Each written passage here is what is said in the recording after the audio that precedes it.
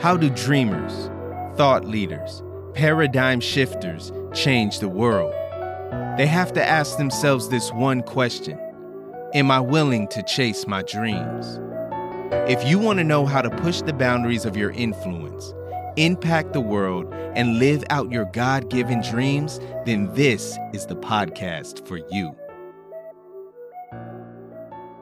Welcome, ladies and gentlemen, to the Passion and Prestige podcast. I am your host, world changer, dream chaser, and all-around nice guy, Teron Nolan. Today, we are talking about your why. We all know our why nots, all the reasons we shouldn't pursue our passions and follow our dreams, but what are your whys? I'm convinced that it's crucial that your whys are stronger than your why nots. So let's talk about it. They just wanna knock you off the top, but I ain't gonna drop till I say so, till I say so, 'cause I say so. I'll bet you a new shiny Bitcoin that most of you have never heard about one of the greatest athletes ever. This dude was like the LeBron James of the 1900s and completely changed the trajectory of sports forever. But he didn't play basketball. He didn't conquer baseball or dominate football. No, this guy paved his way and left his stamp on the world through cycling. The man I'm talking about is a man that sadly I was never taught about. A man that I had never heard about until a couple of years ago. I'm talking about Marshall Major Taylor, the world's first Black global superstar. Major Taylor was born in Indiana in 1878. Now let's have a little history lesson.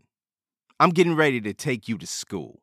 Before 1865, most African Americans were enslaved. On January 31st, 1865, the 13th Amendment was adopted as part of the United States Constitution. The amendment officially abolished slavery forever. Even though slavery was abolished, the racial climate in the U.S. was not so welcoming or accepting of people of color. Racism is all that Major ever knew. Now you're probably thinking, how did a black guy get the name Major? That's an interesting story. You see, as a young boy, Marshall was always fascinated with bicycles. One day, he was doing tricks on a bicycle in front of a bike shop. The store owner, surprised by Marshall's natural ability to twist and spin and balance on the bicycle so effortlessly, decided to hire him to ride in front of his shop, entertaining the crowds by showing off his acrobatic skills. He was hired to be a spectacle, kind of like those who flip signs in front of smoke shops or car dealers. To really capitalize on the performance, Marshall had to do all of his tricks while wearing a bright red soldier's uniform, making him unforgettable and branding him with the name Major. Major Taylor was thrown into cycling without any warning. His boss, the owner of the bicycle shop that he would perform in front of, signed Major up for a local race. Taylor would be forced to race against the best of the best, trained and established cyclists. These were not rookies, these were professionals. The entertainer who performed in front of the crowd wearing that funny oversized soldier's uniform was now lined up to take on the real cyclist. Now, this is a situation of debate, and one we may never know the answer to. Was Taylor forced into the race as a way to completely humiliate him, or did the shop owner see his potential and push him towards his purpose? We will never know. Either way, what the enemy plans for harm, God will use for good. Major Taylor defeated everyone in that race. A kid who had never raced professionally before in his life completely destroyed grown men who were professional cyclists. Needless to say, Major Taylor earned his name that day, and from that point on, he would wear it proudly.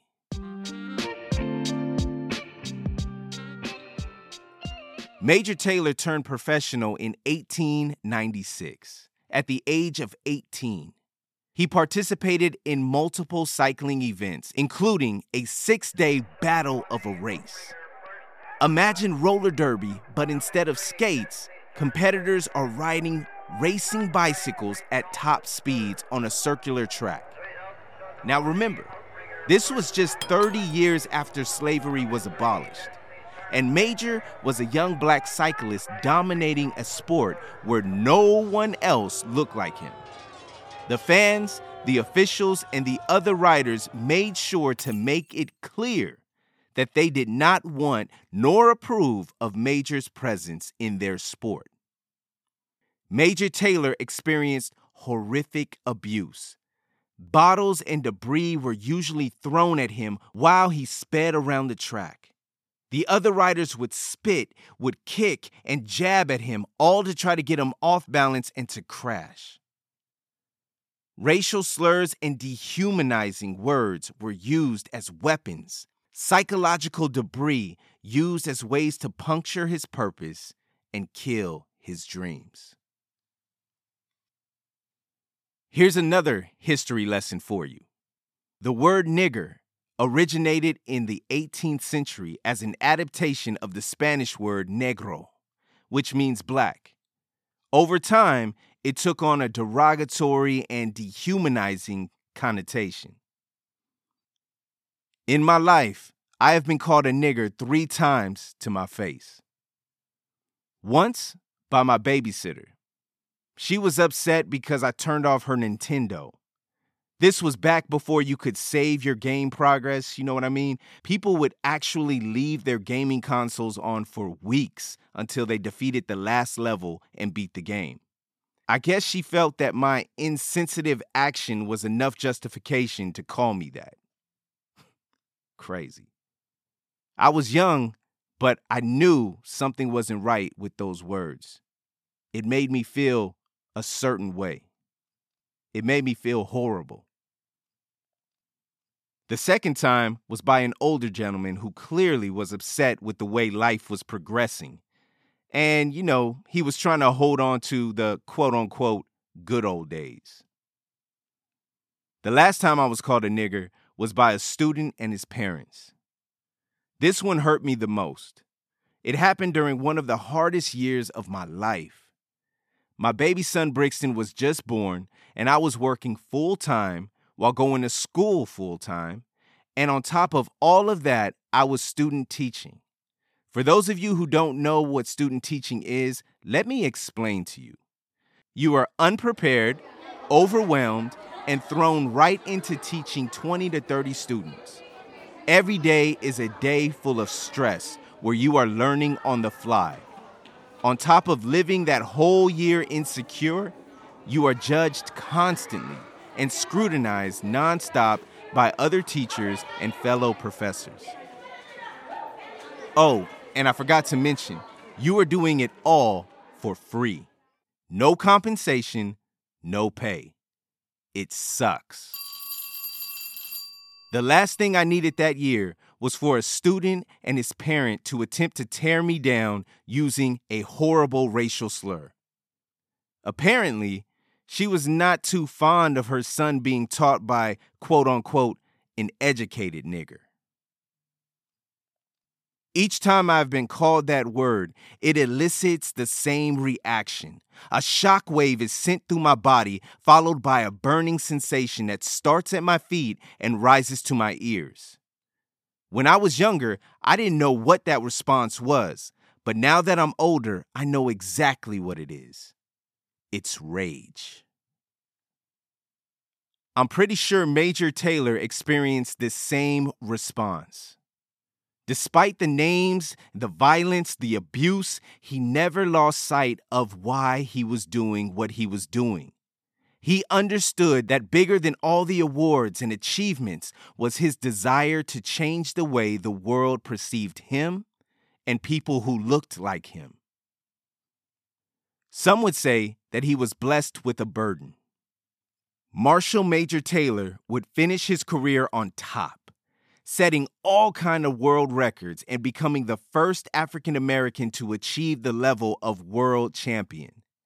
Major Taylor traveled around the world beating the best of the best to become the best of the best. I'm sure there were some difficult days when he just wanted to quit, but he didn't stop. He pressed on, never forgetting why he was doing what he was doing. Now, I'm no Major Taylor, but I too understand how important it is to press forward, knowing that my presence may have a chance to change others' perceptions, which in turn may change lives.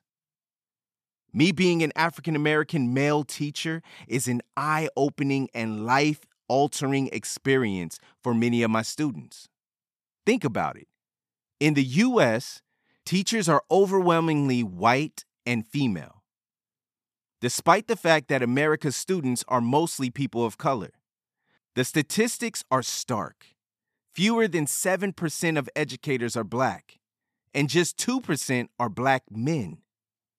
My very presence in the classroom is enough to greatly shift the paradigms my students are beginning to construct. I am placed in an important position to help broaden their understanding and acceptance of people who look different than they do. When that student and his mother called me that word, I could have just quit. I could have said, you know what, this isn't worth it. I'm done. I don't want to do this anymore. But I didn't. Like Major Taylor, I pressed on and continued to live out my purpose. I understood that my why was stronger than my why not. What is your why? What keeps you moving forward? We all know the reasons why we should quit, why we could quit, why we shouldn't even start in the beginning. But I'm challenging you, like Marshall Major Taylor, to make sure that your whys are stronger than your why nots. Now I'm going to end this episode the way I end every episode, with these powerful, powerful words. Chase your dreams until the dreams you chase become a reality. Go change the world. And make sure that your whys are stronger than your why nots. So now that you're part of the Passion and Prestige tribe, I want to know what you think. I love hearing from my listeners. So if you wouldn't mind taking a screenshot of you listening to this podcast and tag us at Passion and Prestige on Instagram. And don't forget to go into your podcast app, subscribe, and leave us a 5-star review and a 5-star rating. This helps us reach way more people. Passion and Prestige tribe, thank you so much. I will see you next week, and remember, chase your dreams until the dreams you chased become reality. Go change the world. They just wanna knock you off the top, but I ain't gonna drop till I say so. Till I say so. 'Cause I say